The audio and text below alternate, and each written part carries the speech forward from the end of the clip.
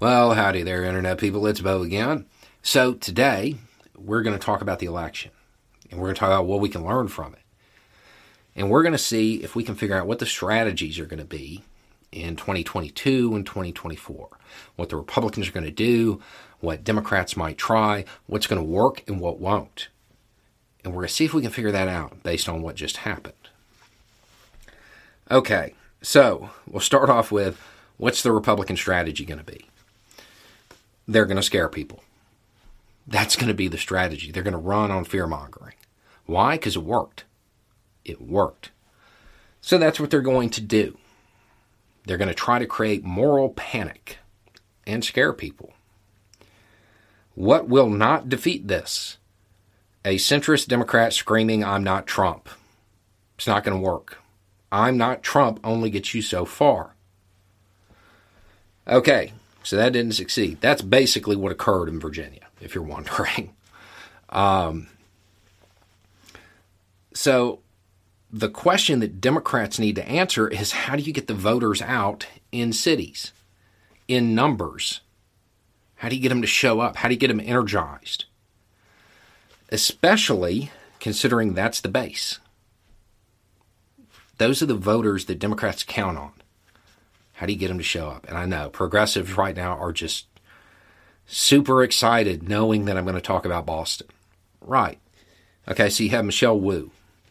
The thing is, while it's a cool election, it's an important victory, I get it.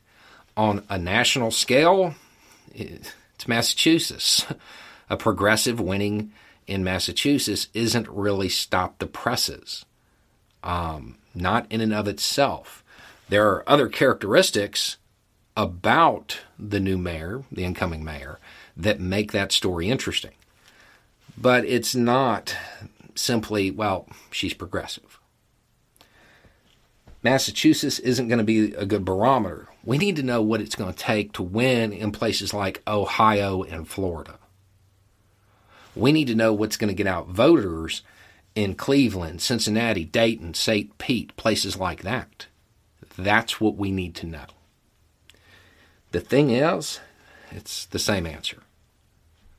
A young, inspiring, energetic progressive. That's what it takes. Because that's what won in all those places. In St. Pete, it's worth noting that literally every candidate endorsed by Labor won. But one I want to point to is Richie Floyd. Okay. Now, the people in St. Pete probably love him because, from what I understand, pretty involved in getting the minimum wage increased here, right? But beyond that, there's something interesting about this particular candidate. If you were to go to the Twitter profile, look in the bio, you will see organizer for DSA, Democratic Socialists of America, in the bio. One in Florida. I would imagine that every political advisor worth their salt would have said, you need to get that out of your bio if you're going to run in Florida. But they won. In the 20th district, you had Sheila McCormick. She won.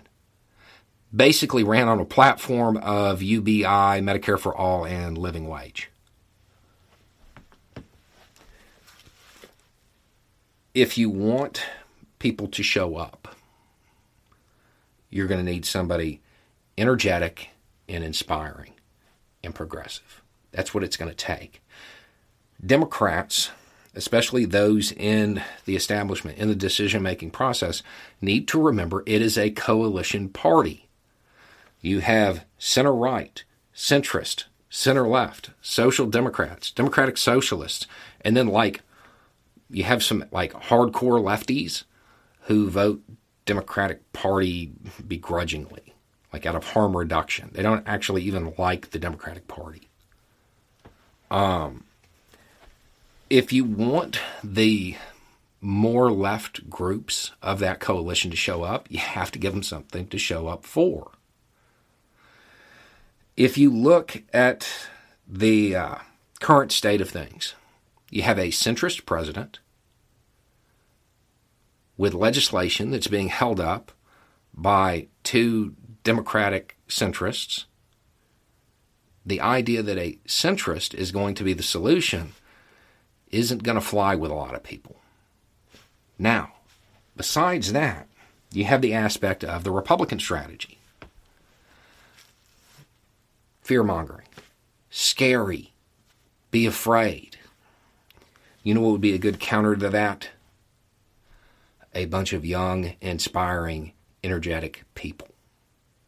People who can get the independents, the undecided voters, to understand that, yeah, the world is scary, but we can make it through it.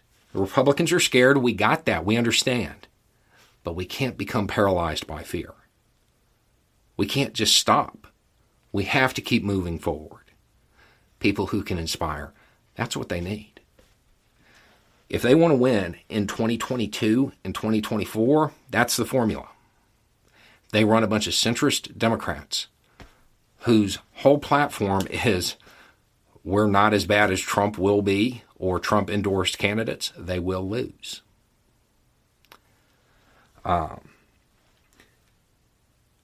People inside the Democratic Party need to take note of that. They need to take note of these smaller wins that are in locations that matter, because those can translate into larger wins later.